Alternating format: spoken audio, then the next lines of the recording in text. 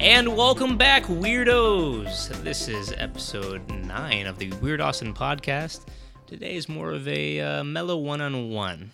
We have a gentleman that I've met, I'd say within the last 3 months, maybe 4, but he's blown my mind with the commitment that he displayed on the things that he wants to do.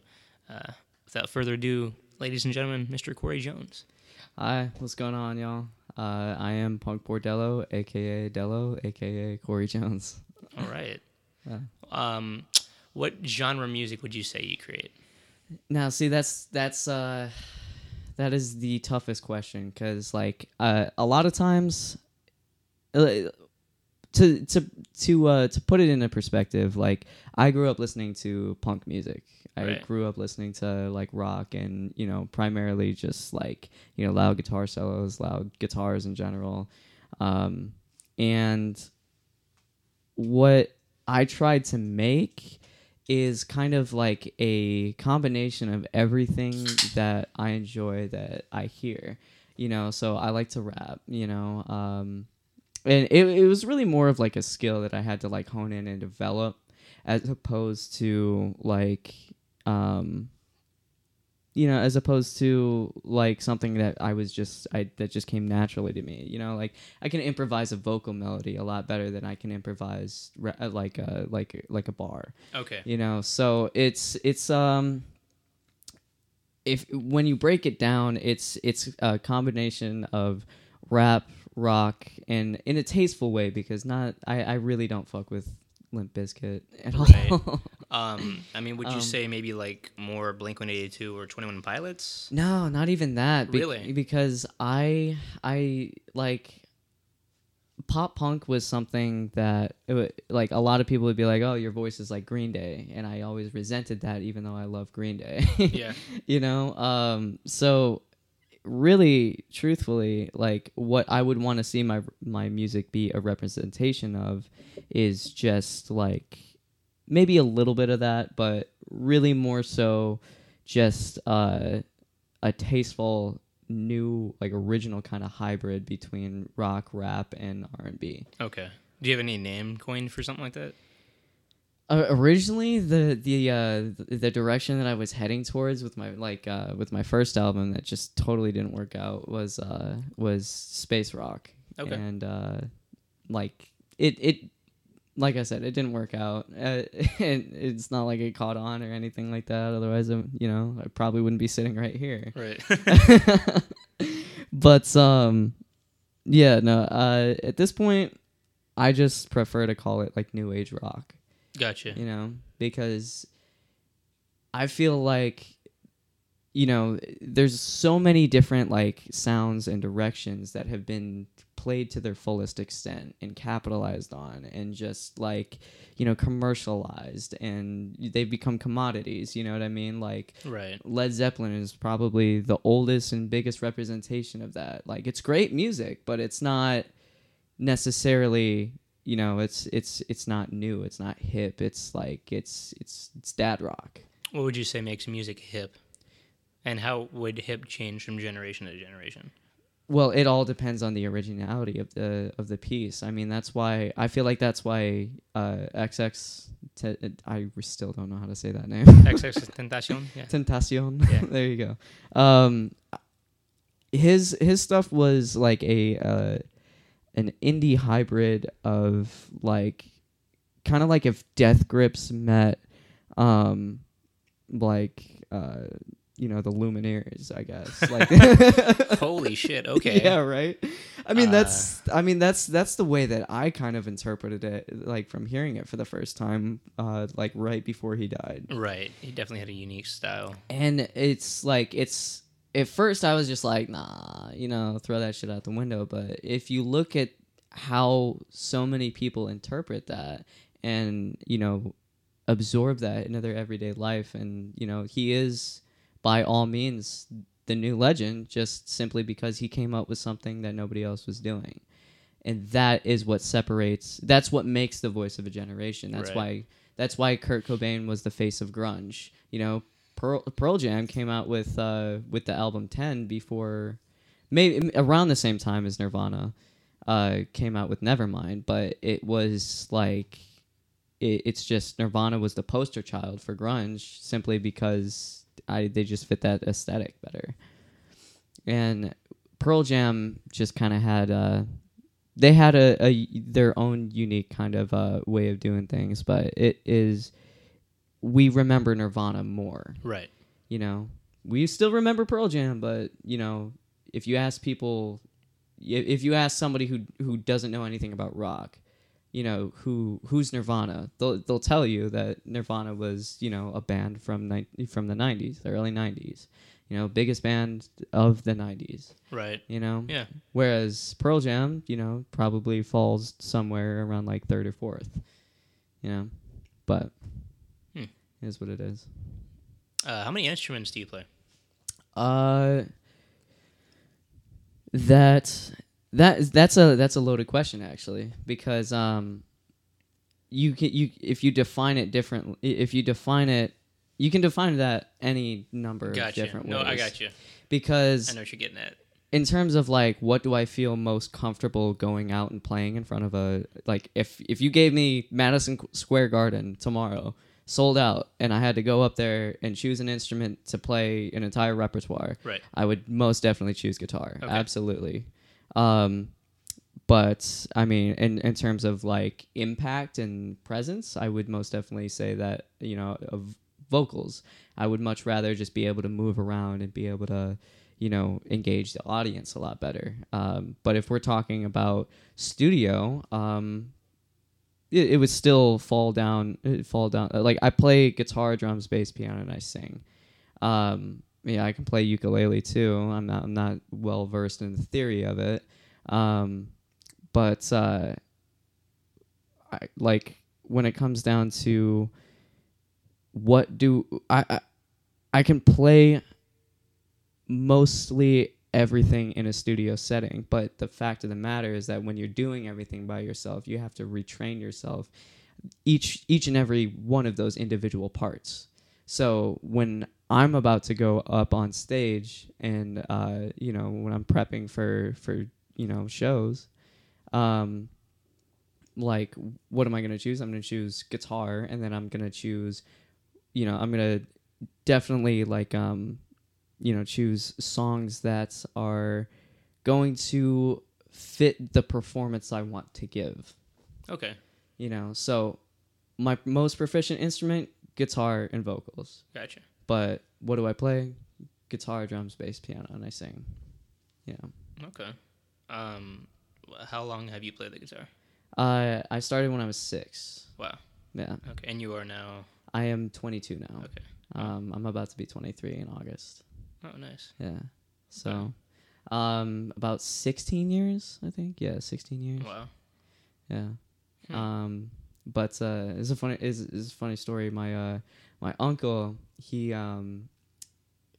was in bands in college, and he you know, he like had an entire basement with like a drum kit in it and like a whole bunch of amps and stuff, and I came down there and I thought it was the coolest thing in the world. You know what I mean? Like I couldn't get enough of this stuff. Right. And so, you know, he would like, you know, sit me down with a guitar and he'd like show me how to do pick slides. He thought it was just a passing interest. And so he's like, well, you know, if you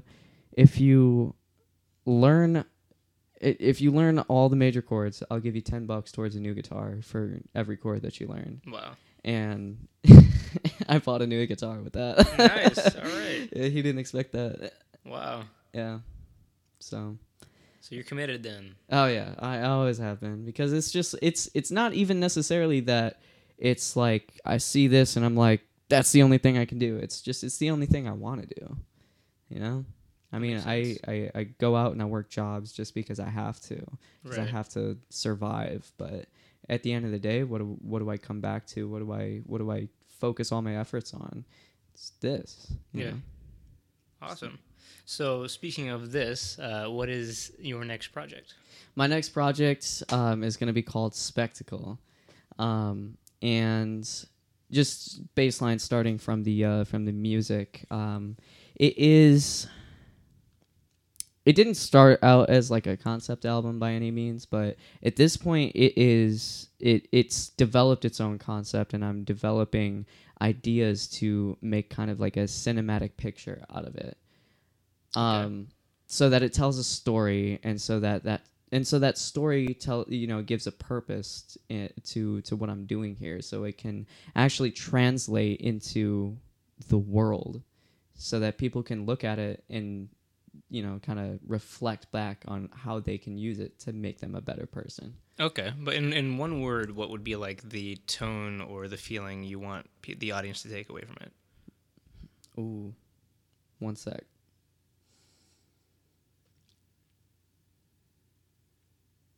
Honest.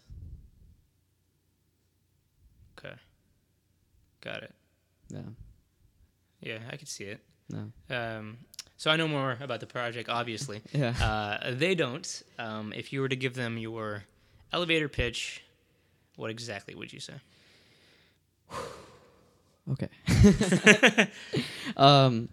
So if I were to give them the elevator pitch, it would start out with a understanding of the world and current events as we see it today. That's a very necessary thing to understanding the whole purpose behind this album. Every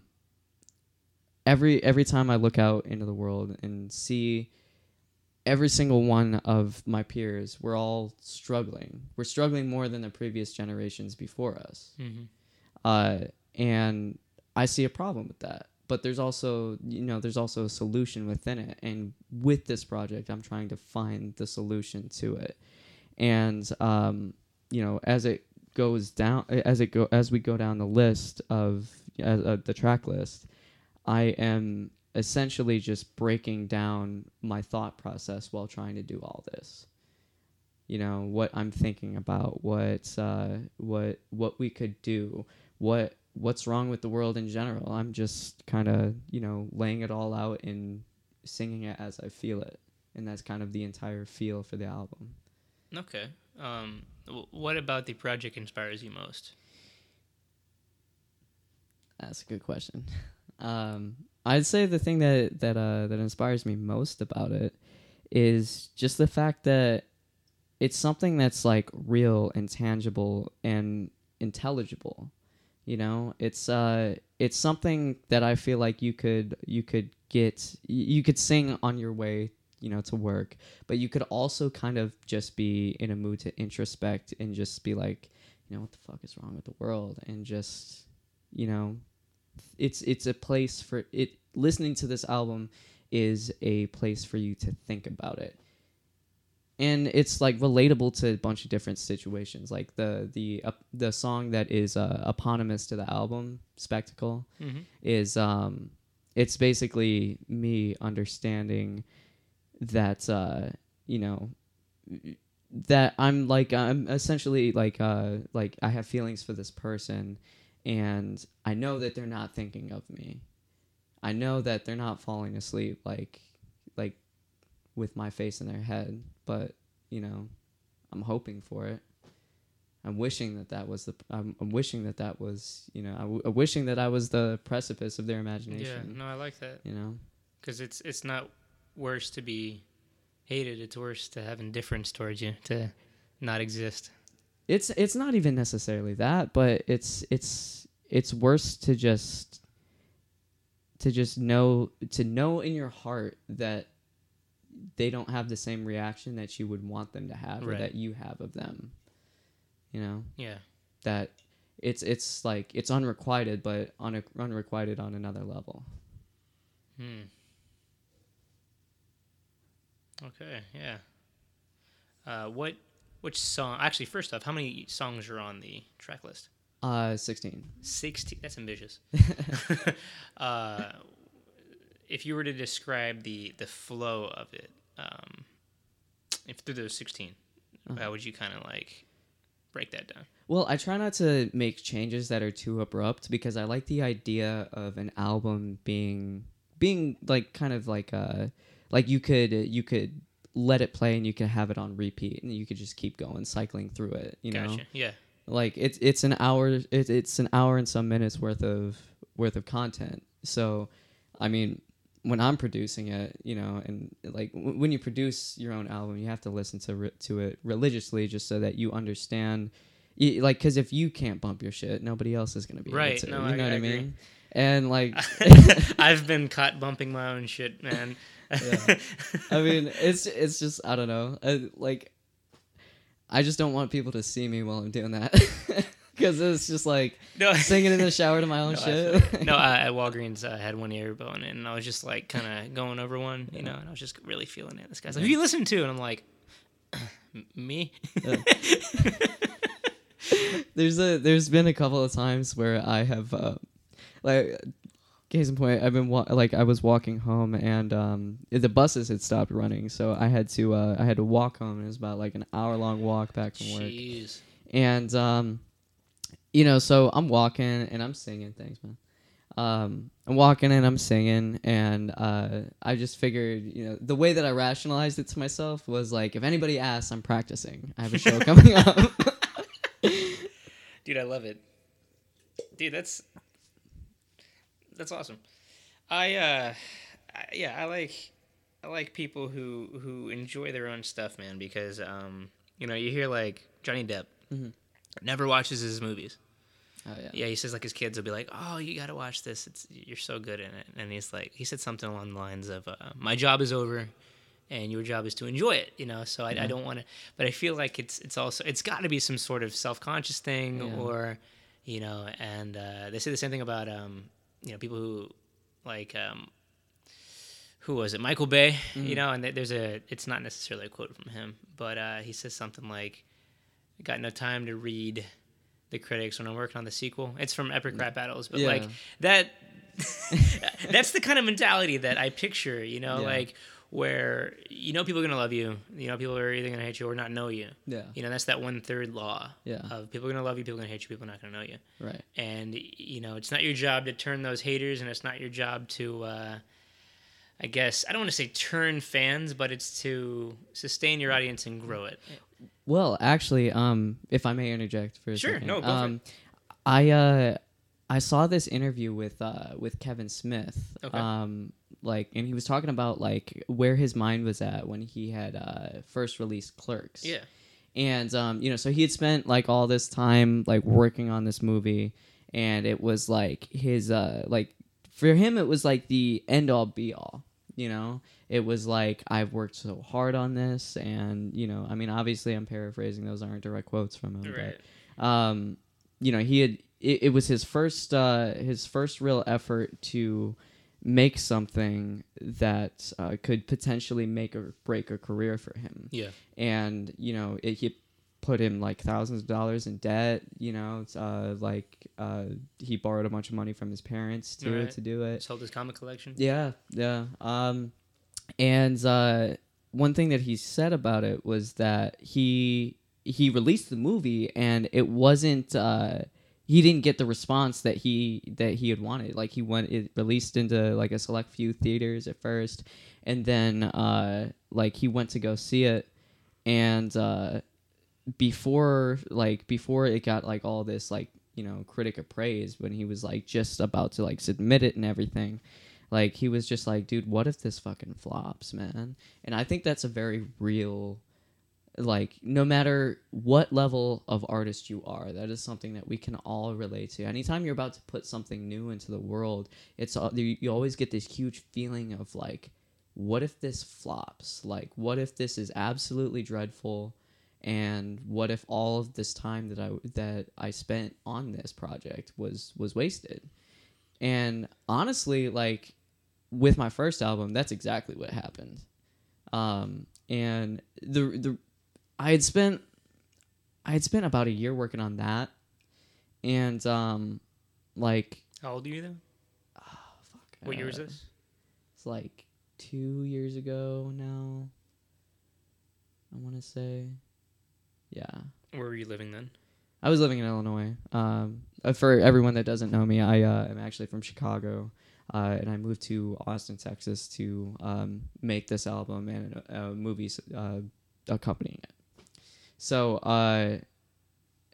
that's essentially a dream. But when I released the first album, it was like I was homeless, living out of my car, and you know, for a select amount of time, my friend Matt Morgan of the band Shout, he let me live in his basement, and he taught me how to use Pro Tools. It's just like industry standard for musicians, and truly anybody who's trying to do audio.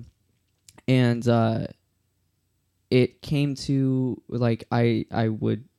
He was working on his projects. He had bands that he was producing like albums for, and you know, doing them in like a full-fledged studio. So, you know, he's like, "Oh yeah, come on down to the studio. Like, I'll hook it up for you, and you know, you'll pay me what you can, and we'll get you an album." And you know, I was 100% down for that. But when it became apparent to me that he didn't necessarily have the time that was necessary for me to dedicate, you know, like I'm sitting here putting everything into this, and he can't necessarily do that because he's being paid to do other projects, and I'm not gonna fuck with that. Like, right. You know what I mean? I'm not gonna be like, "Hey, dude," you know. But, you know, so I just worked on the stuff and tried to like hone in on the scales, hone in.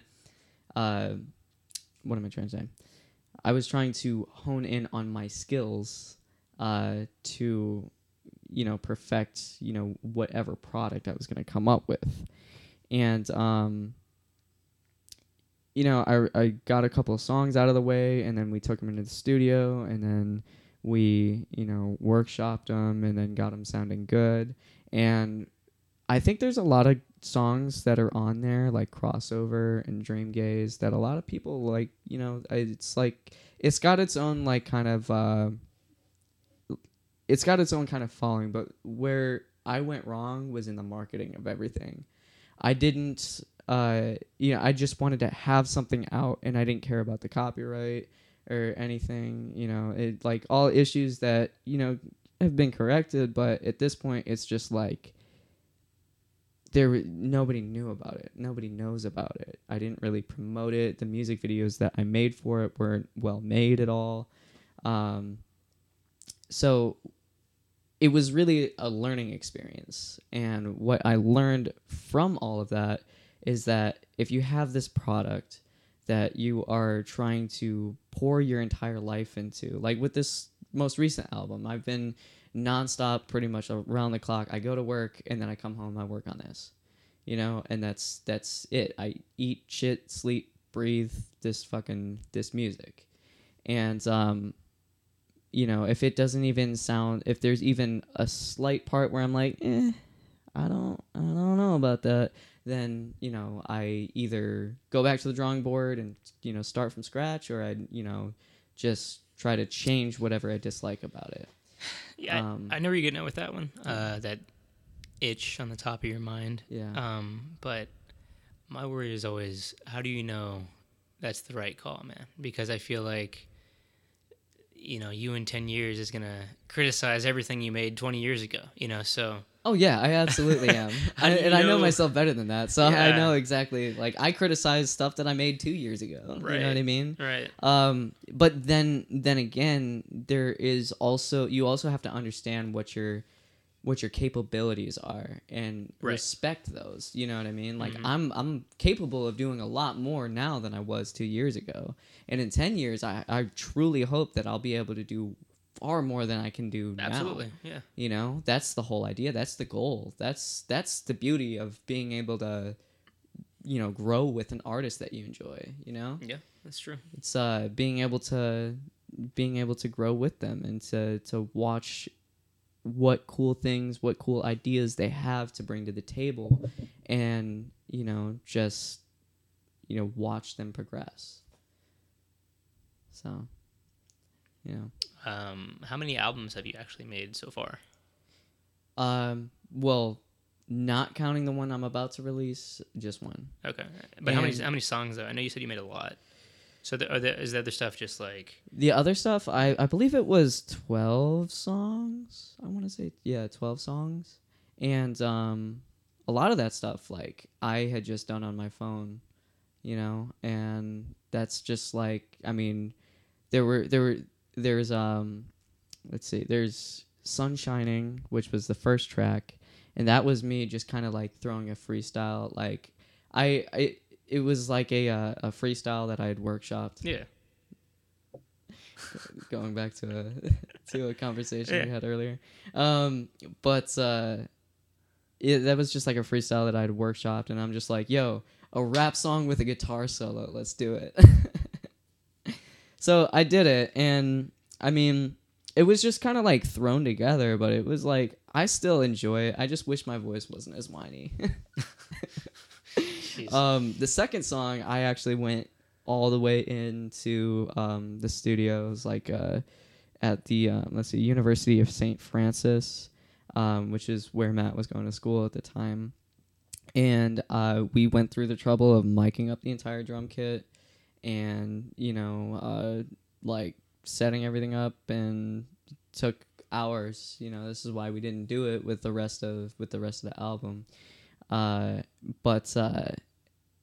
Yeah, so I live tracked the drums. I, threw all that stuff. And a lot of by the time I got to the end of producing that song, it was a lot less of Matt and a lot more of me doing it. So everything like that, when I say this album was a learning experience, it was also a learning experience for production. But everything is 110% authentic on that. And I spent hours doing that one song because I believed in it, and then there's Dream Gaze, which was, I started that one at home in Matt's basement, and then I came to him and was like, yo, check this out, what does this need? Because it did feel like it was me missing something, and we were listening to Radiohead pretty heavily. And he was like, you know what this needs? Some computerized bleep loops. Computerized bleep loops. And I still use that term to this day. I just think it's so funny. Well, one of the things that I love about Radiohead is Tom York's artistry. There's this one song, I can't remember off the top of my head what it is, but I believe he wrote it about his divorce, and the sequence of words, the sequence of notes in it spells out DEAD. Very dark, but also just like brilliant, freaking genius. Yeah, man. layered and interesting. Yeah.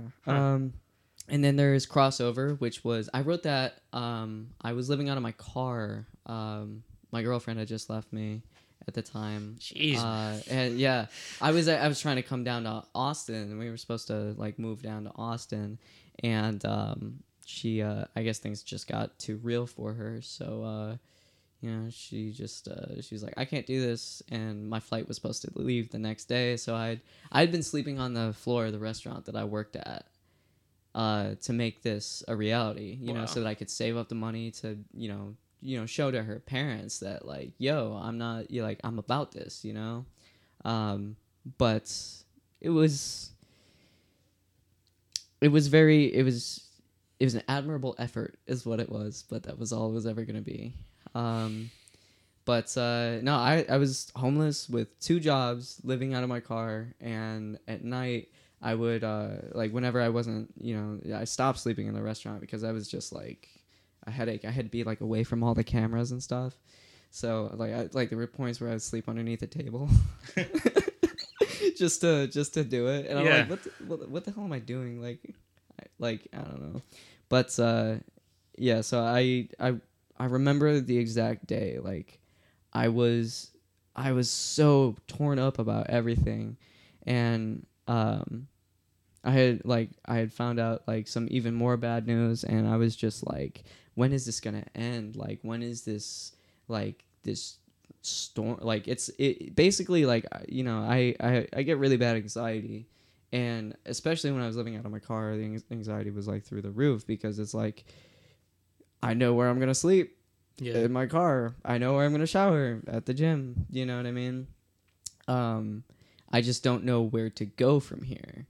And so it was like a torrential downpour of this storm that was in my mind, and it was constantly like nagging at me. Like, what are you gonna do about it? So like, music has always been my outlet. So I wrote that song specifically about what it feels like to be crushed by your anxiety, and to just not know where you're going, to just want everything to stop, like sensory overload, you know. And yeah, it's absolutely by far one of my personal, is like one of my little, you know, brain children. Yeah. Well, I'm glad to see you have at least a little bit more stability. Oh yeah, absolutely. At this point, Dude. Okay, so I'm sure you learned plenty from that, but creation-wise, and you know, with the way that you're actually going to make this new album, what have you learned from the past, as well as what would you say to a younger you or someone who's starting out? What I would say to a younger me, we'll start with that, is to live in the moment more. Yeah. To be 100% honest with you, because the reason, and like, I mean, the reason why I'm here now in Austin is because, you know, I was 18, and then I just graduated high school, and, you know, flipped the middle finger to my high school because I hated that place. And, you know, it felt like the next time that I opened my eyes, I was 22 and I hadn't done anything with my life. So, I mean, what do you do with that? Like, I know a lot of people in that same situation, and the only possible, you know, for me, the only possible like question that I could ask myself is, well, if it was all taken away tomorrow, what would you want to be working towards? Yeah. Or what would you want to be basically on your way to, or what would you want to have already done? You know, if you get hit by a car and you're laying there, you're like, your last thoughts are, I haven't done shit with my life. Right. How depressing is that? Right. No. Yeah. You know?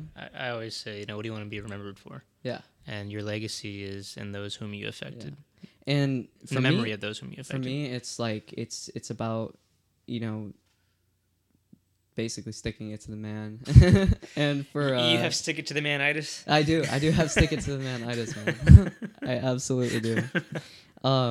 But the flip side to that is just, you know, for me it was as simple as, you know, what does every musician want to do, you know, with his life?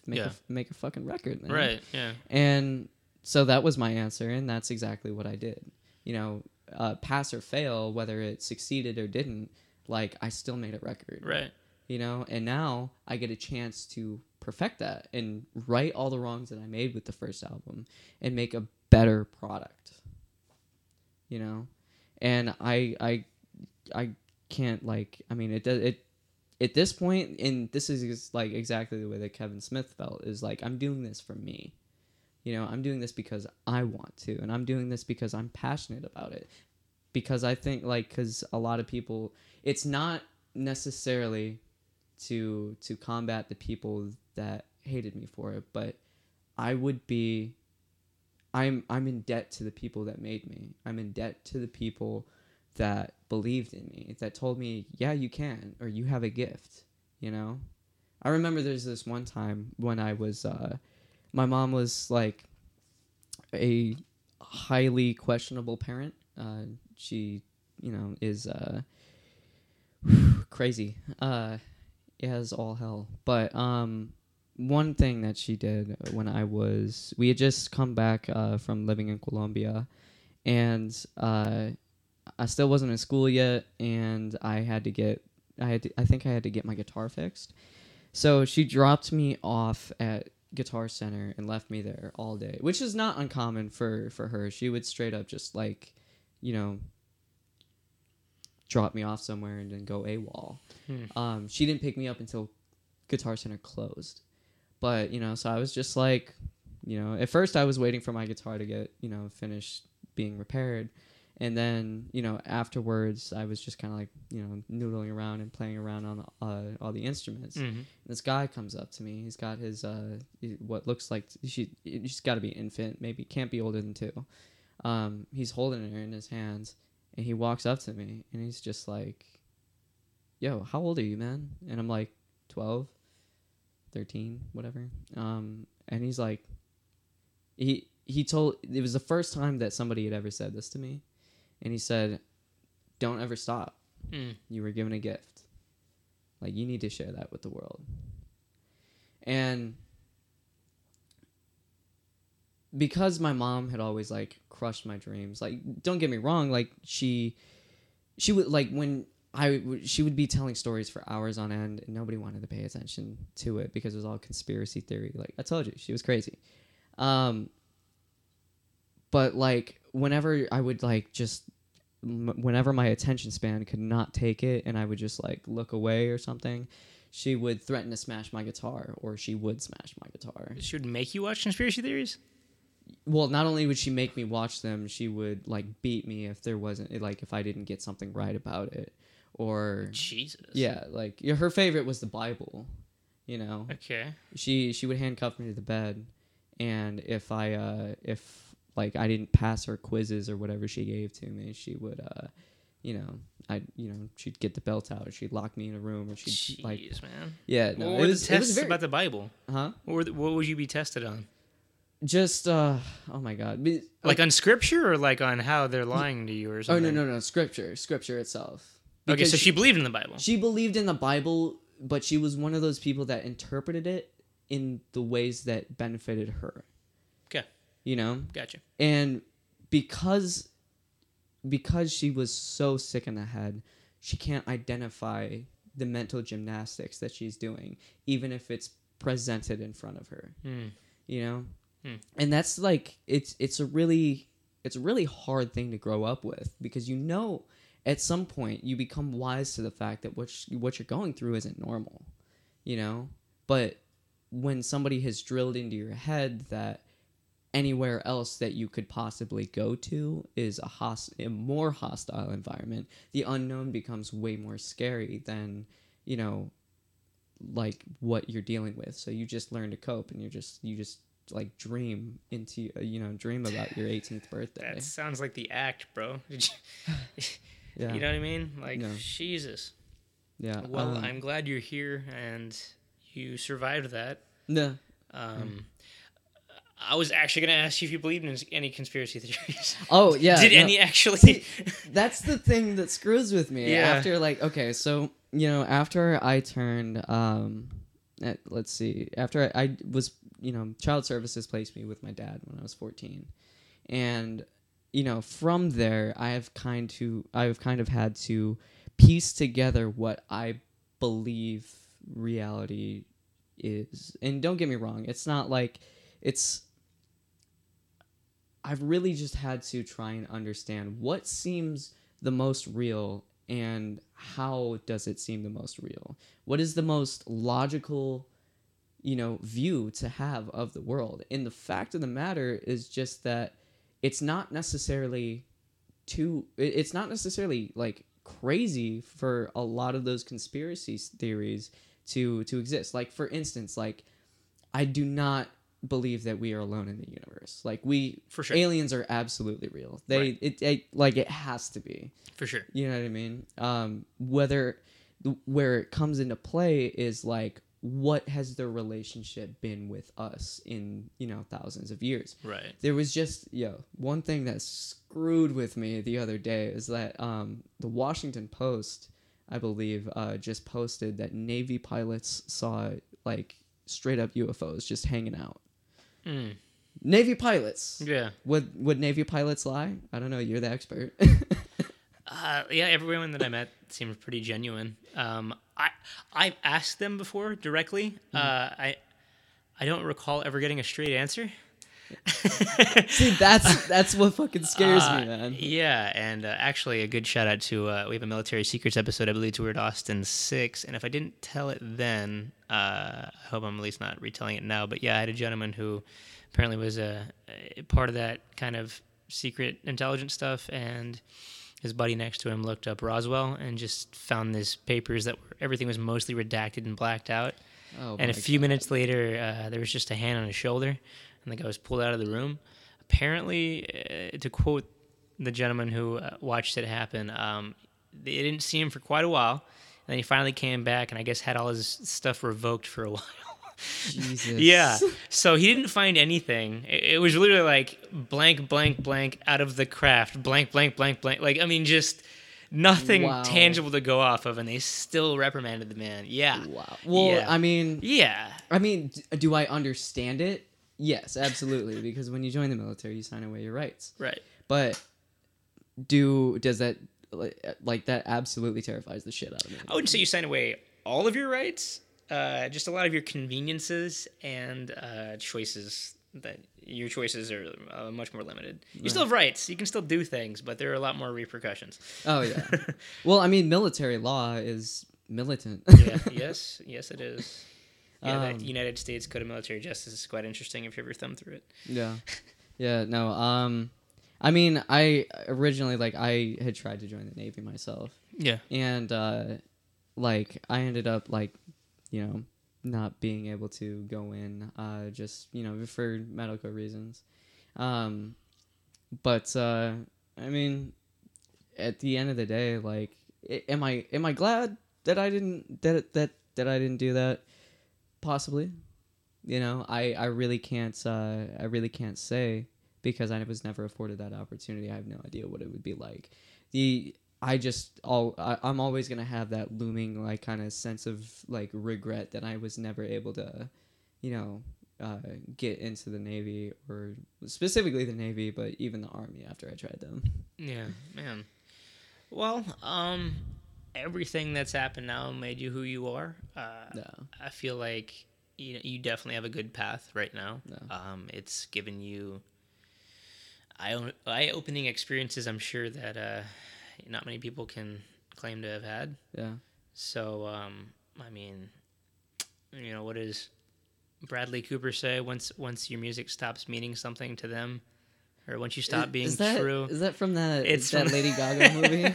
It's something like that, but I'm not gonna lie. That line was a nugget in that movie. It's a good movie if you haven't seen it. I haven't Yeah, actually, but I definitely should. But yeah, it's something like once you stop being honest, the audience realizes it. Yeah, that was like in a trailer or something. Yeah, right? and I mean it makes sense. I'm sure there's a market for having smoke blown up your ass, but it's probably a smaller market than honesty and having someone listen to you and have some sort of self-realization. Right.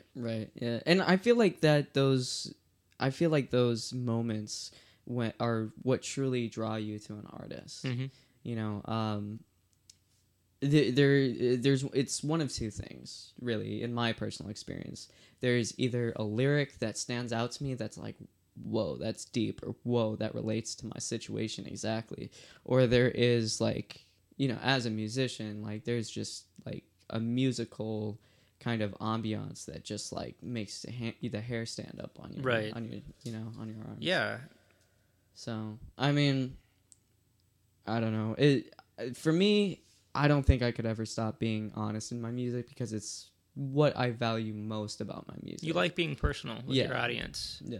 And I mean, don't get me wrong, there's a certain level of crypticism that I like as well, but my story is very specific, you know what I mean? Yeah. And I get I've been through a lot of things that people have also been through, but I've also been through a lot of things that most people have never been through or have never seen.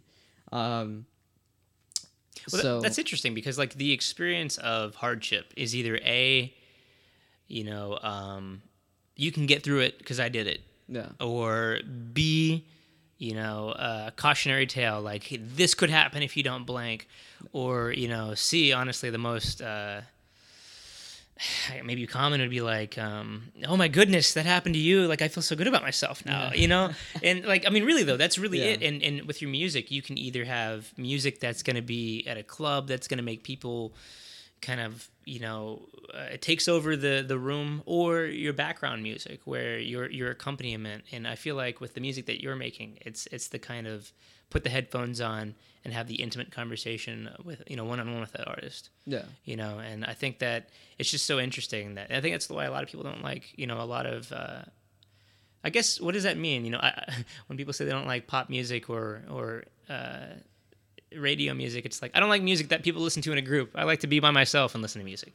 Well, if you think about, honestly, right? I don't know. When it comes to pop music, I think the fact of the matter is just that it gets so viciously overplayed. Yes. You turn on a radio station and it's like the same. Like we're in 2019 and there's millions of songs. Like an entire like database full of like Spotify has almost everything. Yeah. Except acid rap. Should change that. I mean, don't get me wrong. I mean, I love Coloring Book as much as the next guy, but how much does the next guy really love Coloring Book? Over the heads of a few people, I'm sure. Oh yeah, that's a Chance the Rapper album. Don't get me wrong. I mean, Chance is my guy. You know what I mean? Like, it's my city, man. I'm wearing a Chicago hat right now, but like. I was gonna pun it up and say there might have been a chance a few people missed that. I will say that there is this song off of Coloring Book called Finish Line / Drown. It's Yep. like it's one of the Drown is like a hidden song. Right. But both of those two together in their own kind of like uninterrupted bliss is just so amazing. I truly I believe he got the Chicago choir. Or he's some choir from Chicago. I'm not even gonna pretend to know, but it's like authentic and it's like it's a whole just orchestra of voices, man. It's like it's truly beautiful and it's my warm up song every time I play the drums because the beat is just dude, it slaps so much. Huh. Give me the water, need to cover spaceship. Like, dude, I love that song so much, man. So, like, but as for the rest of Coloring Book, ooh. I know some hardcore Chance fans gonna give me some shit. Yeah, we'll catch a couple of comments on that one, I'm sure. Yeah. Man, no, yeah, I love Chance, man. It's so interesting that Gambino obviously had like some sort of I don't want to say issue, but like he noticed whenever Chance's fans kind of went up in popularity there for a while. Yeah. And I think he even had like a freestyle. Might have been Westwood. Could have been Sway. But it was like, we have the same fans. And he seemed a little like, I don't want to say type of way about it, but it's interesting now that like I haven't really seen a lot of Chance. And now Gambino is everywhere, man. Oh, I mean, just Disney and, he's making music and he's got his show. And I mean, his show's fantastic. Oh, yeah. I was pretty sad that he left Community after a while, but I understand why he did. And that was just me as a fan wanting more of something that had already gone on so long. To be 100% honest with you, man, like I would love to see more of his stand-up. Sorry to interrupt you. No. I agree. Yeah. I agree. I just had to get that out, man. The Home Depot one is fantastic. Oh, my God. Just like Lil Wayne being a nerd. Oh my god! Because he makes a Gremlins reference. Yeah. Oh yeah, god. Dude, I feel it. Yeah, 100%. And his what is it? His cousin just like takes an actual shit. Oh yeah. Jeez, man. Oh my god, that's Steve-O did that, didn't he? Steve-O I think so. Yeah, he did. Yeah, he did that. Was it Jackass 2 or Jackass? I think was it the original? I want to say it was the original. It seems like an original joke. Yeah. It seems like a classic that. God, dude, I love. Oh my god, that shit just makes me cry. Oh man. Oh my god. But yeah, no. I do have to say that I'm absolutely enamored with Gambino's with his music for one thing. 3005 was what sold me originally, and. Don't get me wrong, Sweatpants is a bop, but it's like kind of braggadocious, it's not necessarily... 2005 was his biggest radio play, if I'm not mistaken. Yeah, well, it makes sense, because I don't think there's any cussing in it. So do they lean towards that? Do they lean towards that now? I don't know, because... I remember in mid-2000s having just sound effects and or silence on the radio, whenever exactly. 4 phrases would be... you hear articles like the and... Yep, and, exactly. And duh. It turns into conjunction junction. Oh my god. You know what's funny is that the FCC doesn't have any regulation on whether news has to be factual or not. What? Yeah. Oh man, I know like retractions is a big thing and you're supposed to do it, but a lot of people, I don't say a lot, but there are outlets out there that just don't care. Yeah. In the same way of don't have time to read the critics working on the sequel. Right, They're yeah. doing the same thing. They're like, we It's don't just care. irresponsible. Somebody told me this somewhere. I'm gonna post it. Exactly, Yeah. dude. It's like that kid in your playground. It's like, yo, Julie got a new haircut. Yeah. She dyed it. Yeah. Oh my god, it's absolutely that. You're It's like, go absolutely- away. You know who that? It reminds me of the snitch from Recess.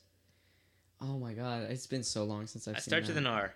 It's like Reynolds or something. Something. Yeah, but anyway, that's who that reminds me of, man.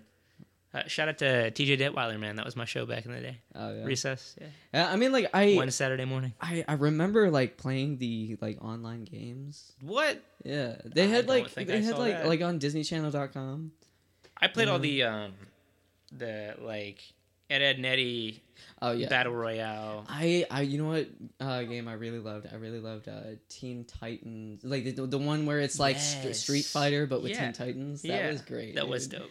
That was awesome. Dude, I went out of my way to actually buy the breakfast cereal to get the hidden episode. There's a hidden episode, really? I'm pretty sure it's out there now. But yeah, you got like a web URL or something, Uh-huh. and you get to watch it. And it was dope because you had your full bowl of cereal and you got to eat see this hidden episode. That's tight, man. Yeah. I'm gonna have to check that out at some point. I'm sure you'll find it. I'm sure somebody's got it on YouTube right now, man. Yeah. At this point, it's like inevitable. Yeah, But- definitely. So you know me, man. I love cartoons. Mm-hmm. We've talked about a lot of music, but what media did you grow up with watching? You know, what movies and what cartoons? Well, Pulp Fiction is 100% always gonna be like my it's gonna be my go-to. It's like for me, it's like the holy grail because I love non-linear movies. Okay.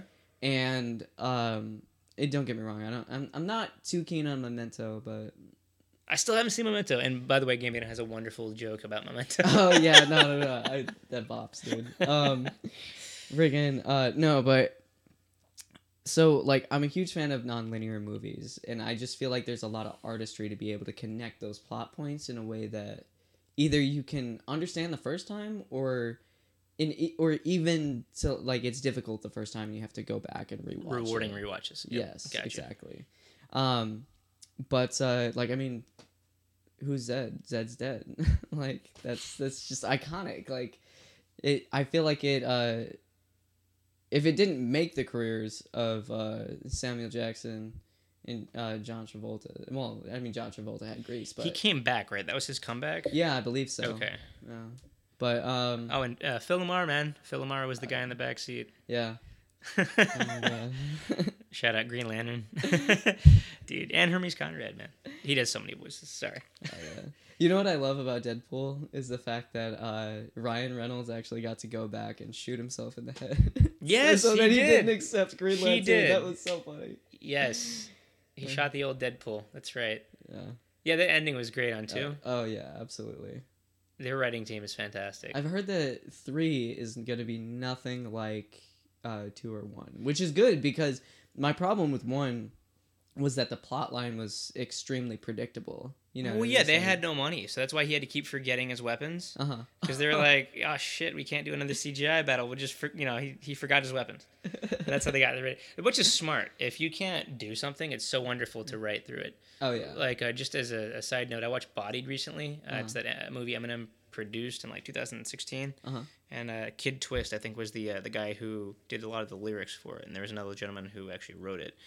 And there's a scene in the movie where this guy had punched somebody in the face earlier, forgetting his face during a battle rap, and his girlfriend's a porn star, and one of the other battle rappers has sex with her, and he walks in with an M16 or some sort of assault rifle, and all his friends come through, and the main character's like terrified, and then he goes, all right, it's all cool, like we're gonna do this. He's like, we're battle rappers, we're gonna settle this on the stage, and then I'm like, what the fuck? He had sex with your girlfriend, and you said what? And the main character's like, oh man, that's lame. You're really gonna do that? And then he calls him out for it at the end, and I'm like, I don't know how to feel about that because like he obviously copped out with that line, but he was also probably poking fun because he had an insight. Obviously, we've never seen battle rappers. Right, Maybe yeah. he says it's like this tough guy act. So like it's just like this whole thing of turning this guy into like the main villain of the movie and still having that like what the hell kind of pushy shit is this? Yeah. I don't know. It was just interesting. So like, yeah, the kind of writing where it's like that full circle, and it's the same thing. Rewatch, you can reward through things you didn't catch the first time. I really love it when a movie addresses the annotations that we have as the audience. Yes. You know what I mean? I cannot get enough of that, because either it's like exactly what you're thinking, or it's fucking hilarious, or it is just like, or it provides context into the movie. Yep. You know, even if it doesn't affect the plot, it's wonderful to have like a one-off, like the fuck. Yeah.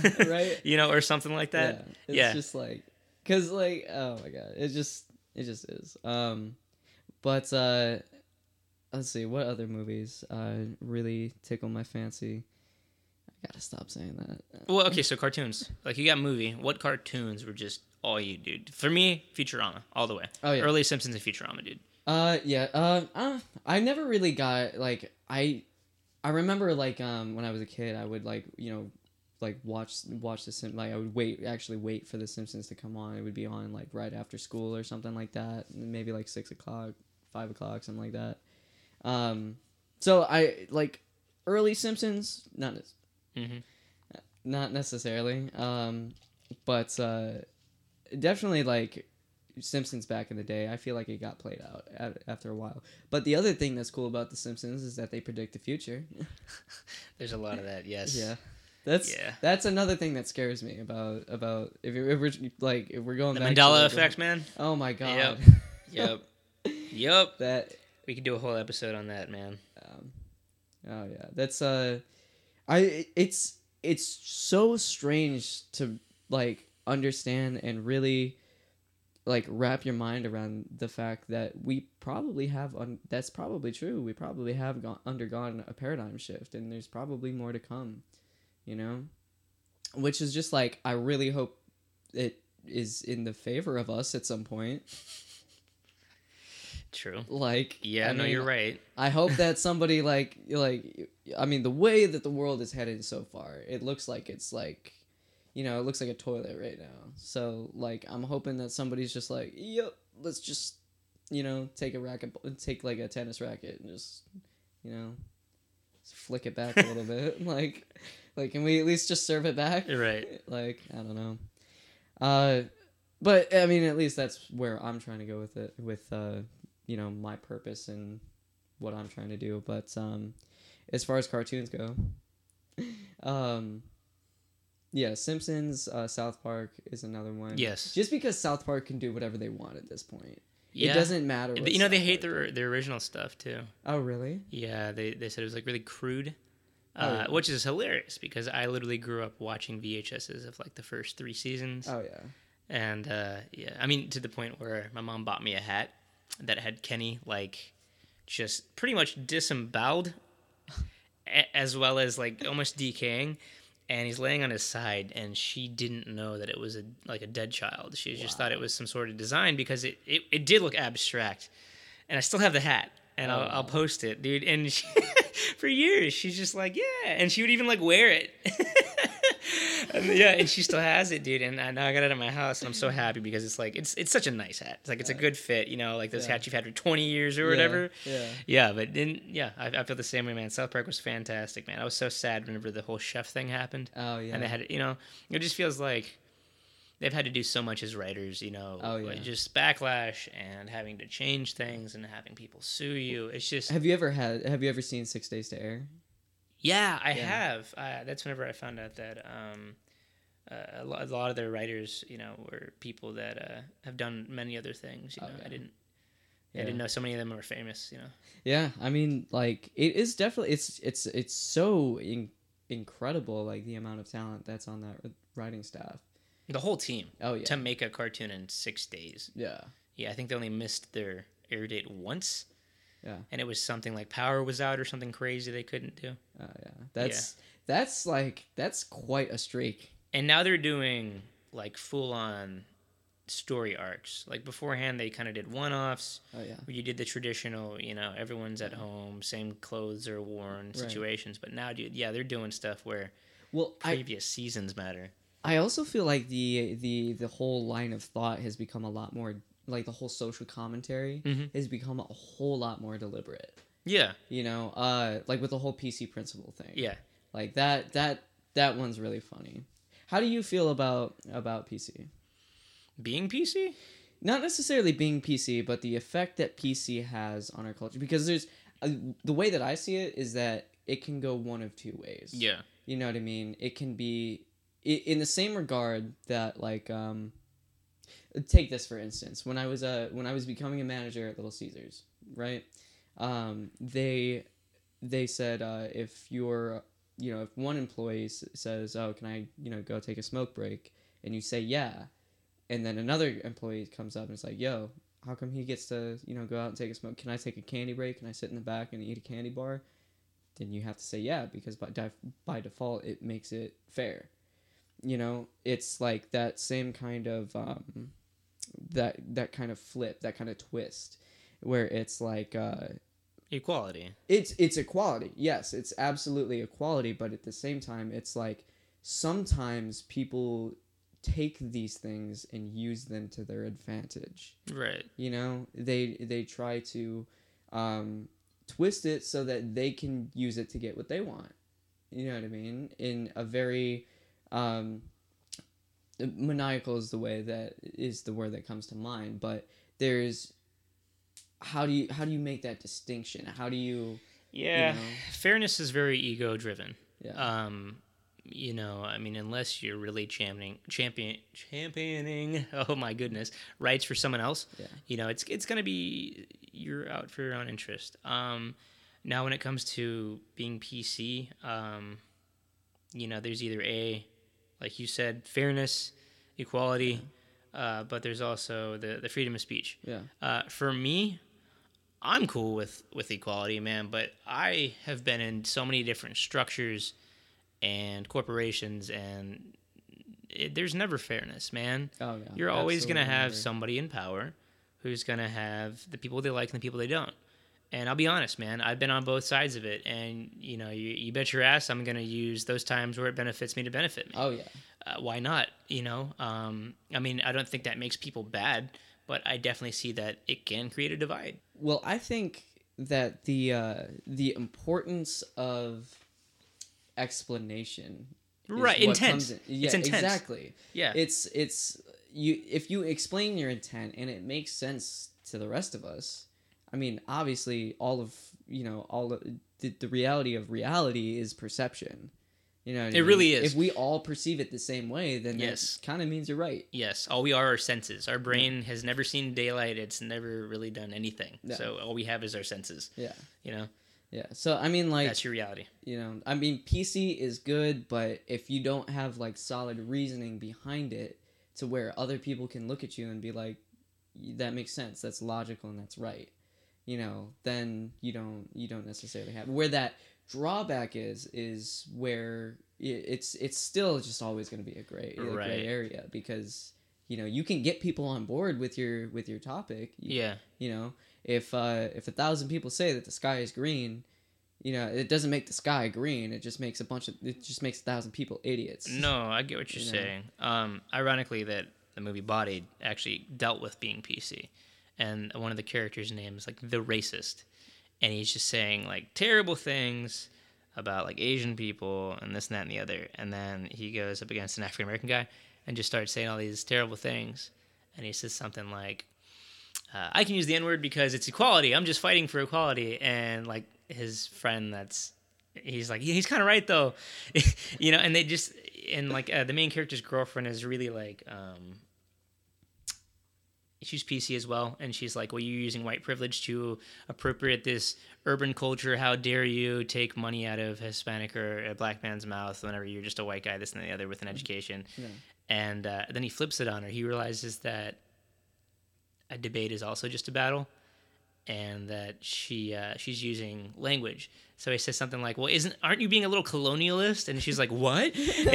So like, it's really interesting how he's able to flip these things, because that's all it is, dude. Like, words are just, like Joe says, words are just, trying to get an idea across. It's just ESP or something, Right. Well, so, I mean, a word is nothing without the definition that it implies. Exactly. And I think what you're getting at is that people are going to always use it's like being a lawyer. You're going to use the definition of something to get out of something else. Oh yeah. You know, and I mean that's just the name of the game. How can you benefit Right. your team? You know, and I mean I'll be honest. Like sometimes you see people get out of stuff. You know, whether it's in the military or wherever, and you're like, homie, I gotta give it to you. That was just a good angle. You know, like I can't even be mad. Like you do you. Yeah. You know. I've been there. I've seen a couple of people where I'm just like. The audience can't see it right now, but the face that I'm making is very like I have nothing to say to that. Yep. Well, I mean, I have straight up arguments with not with myself, but with imaginary arguments that will never actually happen, or like I'll recall an argument, that I lost or didn't have anything to say back to, and then I'll just, I'll go back in and just be like win the argument in my head, so that and the whole premise is that hopefully it'll help me win arguments in the future. Yep. But I got you. That's never gonna happen. You know that reminds me of George Costanza. Yeah. Where he's like the jerks start calling, they're running out of you, or they're all out of you. He's like, well, that's fine because you're the #1 bestseller. Yeah. Yeah, I see what you're saying, man. Someone's always gonna have that one up. Yeah. If you're trying to think too deep into it. Right. I don't know, man. Spontaneity, spontaneousness. Spontaneity. Ooh. Hey, man, I may be a journalism major, but English is definitely my second language. Not really. I'm just terrible at it. It's my second language. What's your first? Gibberish? Gibberish, bro. The spoken word. Oh, my God. So, how do you feel about it's what I've noticed since I've been in Austin is that it's not necessarily hard to find somebody that does something musically or does something media related, but somebody who's serious about it. What would you say about the media dream stigma? Yeah. What's your perception on that? I feel like a lot of people in Austin are creative, whether it's content creation or musically. I mean, that's just what Austin is. I mean, we were musicians down on our luck, right? Mm-hmm. And then we just kind of became the Silicon Hills, technology just kind of exploded. So, I mean, I get what you're coming from, or I get where you're coming from. I had plenty of friends in high school that were, rappers and musicians, and they don't do it anymore. Right. I don't know, man. I feel like with anything, it's just about getting that feedback. And it's really hard for people to continue if the feedback isn't exactly what they want. Well, see, I feel like that's exactly what's going to weed out, the people who aren't truly about it. Because in my experience, you're never going to get the feedback that you want. I've shown people deliberately bad shit just to see if they would be honest with me. And the fact of the matter is just that, most people will not. Some people will be like, a little pitchy there. Other people will be like, oh, it's good. Yeah, it's great. And then, you can always tell by the vibe. You can always tell if, because there's a lot of times where you water your own ears down. You dilute yourself from your perception of whether something sounds okay or not. And so it's like, it's iffy when you're doing it. And you're just like, I can't tell if this sounds like how I want it to sound. So you go to another person and you're like, how does this sound? I don't base my feedback on what people say or the content of what they say. I base it off of their body language, off of if this one song is if I go and play an open mic just to test a song out, just to see if it works, if people like it, and I see the crowd kind of moves away or nobody's really paying attention, if it was good, they would pay attention. You know, Right. that's what sets things apart. If it in at the end of the day, if you have to question it, the answer is no. Hmm. You know, if you question somebody's response, the answer is no. If if you're not entirely sure if somebody if they're not running up to you like, oh my god, that was amazing, that like if they're not like, you know, pardon my French, riding your dick, you know what I mean, like they're, you know, that chances are they probably, you know, they probably just didn't want to be rude to you. And I mean, while that's okay, I can understand where that would be confusing for some people who just don't get it, or who are really trying to, like, if you're just starting out, you're just like, I think this slaps. Does this slap?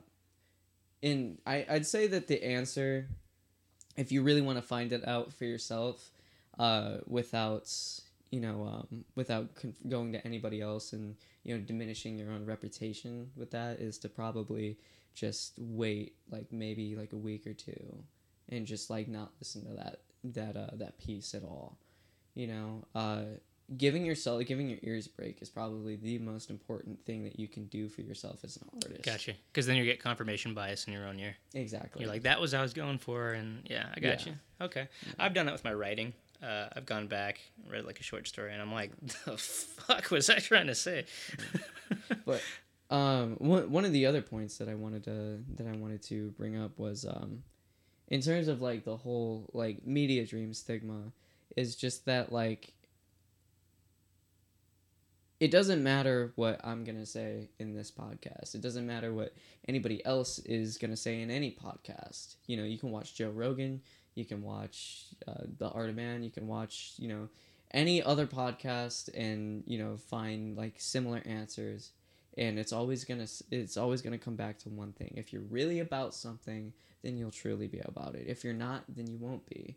And I think the thing that's hardest for a lot of people is they don't know where they fit in to you know, to all these different things, or it's just a matter of not thinking about it and being in your head so much as just doing it. Right. You know? Yeah. It has a lot to do with just, you know, having an idea in your head and just trying to, you know, not even worrying about like what other people are going to think of it. Not worrying about, you know, like, is this girl gonna like it? Is that guy gonna like it? And you know, is this gonna get me somewhere? And instead, just trying to focus on the artistic integrity of the image that's in your head, or the sound that's in your head, and just trying to go after that and create that with the most crystal clear picture that you can. You know, it all depends on what the idea is and the thought that's behind it. And if you can, it's the same idea as an artist drawing a picture. Mm-hmm.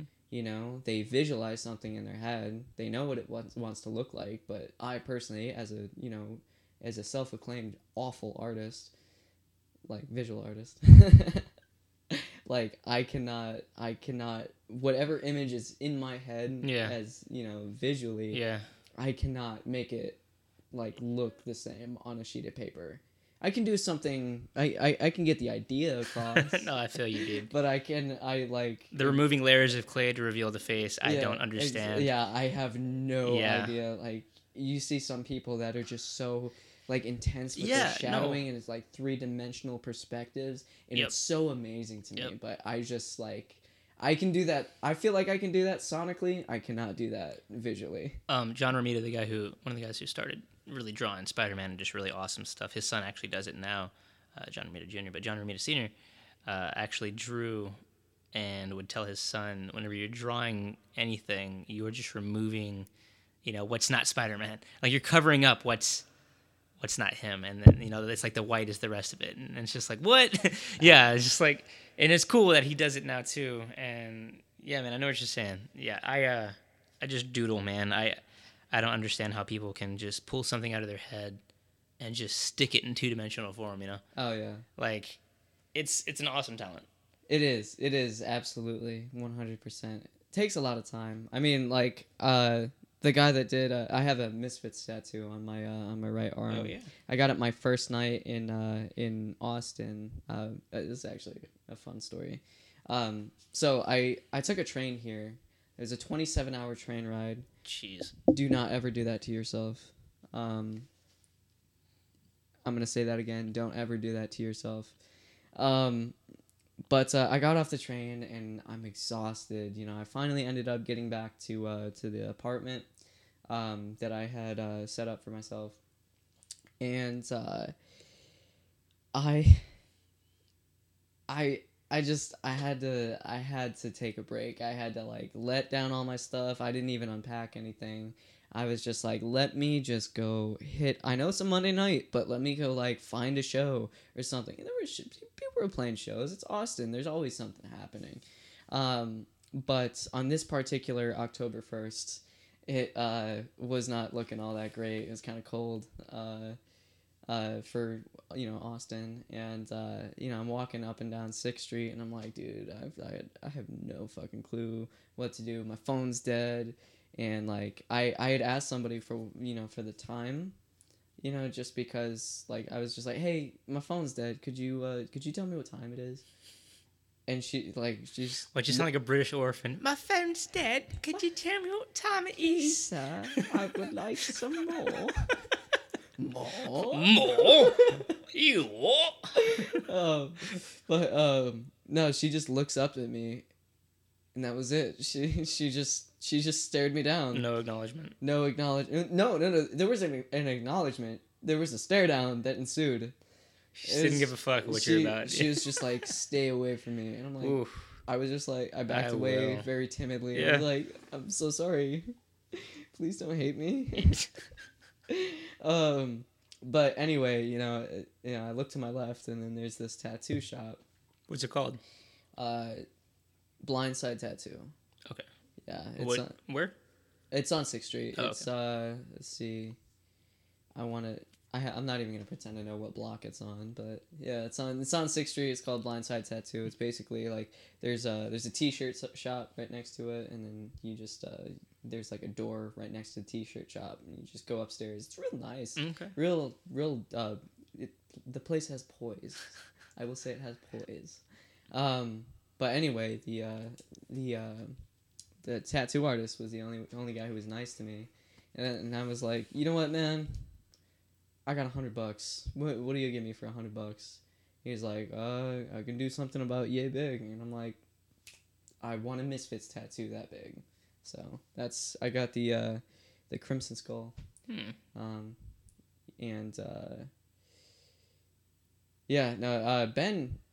the tattoo artist, which was what I was trying to get to, before I like spaced, he is one of the most impeccable artists that I've ever seen. He's got this this canvas in his living room.